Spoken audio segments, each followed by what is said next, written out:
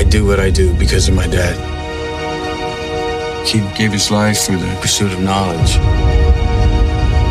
Because up there is where our story's gonna be told.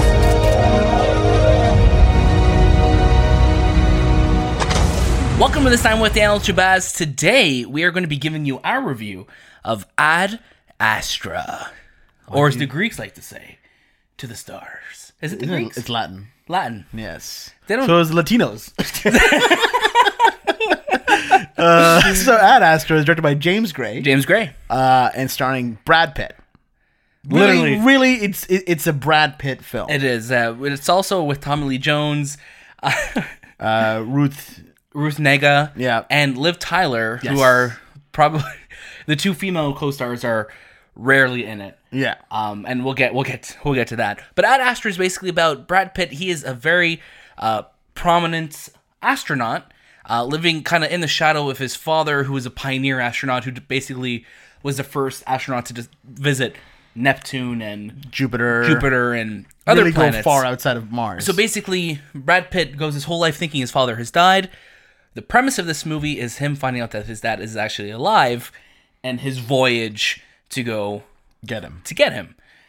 What did you think of this film, Shay? So when I first saw the trailers, it looked very much like a very art house space film, and the film is that. Yeah. But it is so damn entertaining to watch.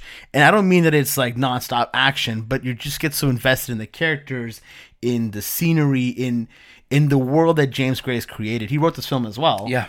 And you get so involved in what's happening that you believe everything. Everything feels somewhat plausible, and there's always some sort of scientific reasoning behind it. The characters are interesting. Brad Pitt plays a very one-note kind of character, but he's still so entertaining to watch. I wouldn't even say, like, for me, not even say it's one note. It's just very, like, stoic, very calm and collected. Literally, like, the reason why to be an astronaut in this world, you have to have a very, like, calm and composed personality. But there's such detail in his performance and such a, like, you just can't stop watching it because he's doing such subtle things that he's just giving such a phenomenal performance. And if you told me this movie was at, like, TIFF, or it was at another film festival in August, I believe, I think Venice or something like that, Yeah. but it's just such a well-crafted film, and the imagery in this movie, too, it's up there with, like, Blade Runner 2049, with the cinematography. It is just gorgeous. It's so such beautiful. a gorgeous film. I haven't seen space like this, really. Yeah, and again, like, I think we're in the renaissance of space movies right now, and this is just another phenomenal one to add to that bucket of films. Like, again, Brad Pitt is phenomenal. I think the only thing that I wished this movie had more of was Liv Tyler and Ruth Negga, especially Ruth Negga's character, just the way they have her set up. She's basically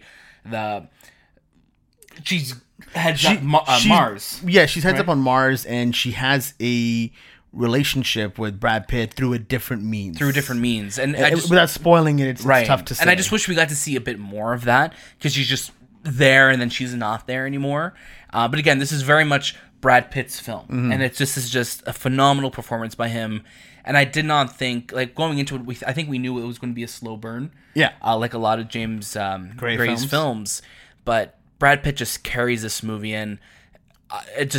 I wouldn't be surprised if this ends up in our top 10 this year, or even top 5, because it's just so well done. And it definitely is a slow burn, but it's still, you feel a payoff.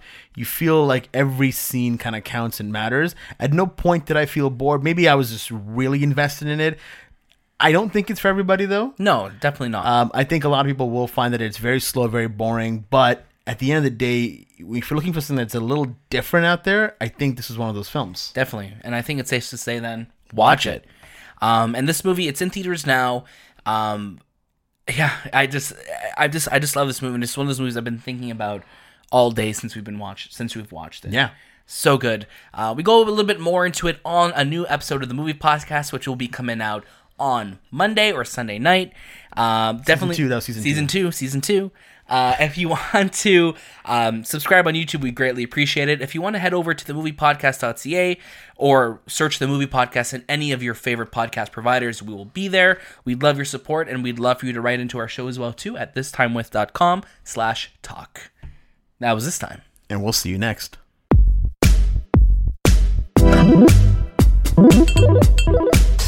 Bye.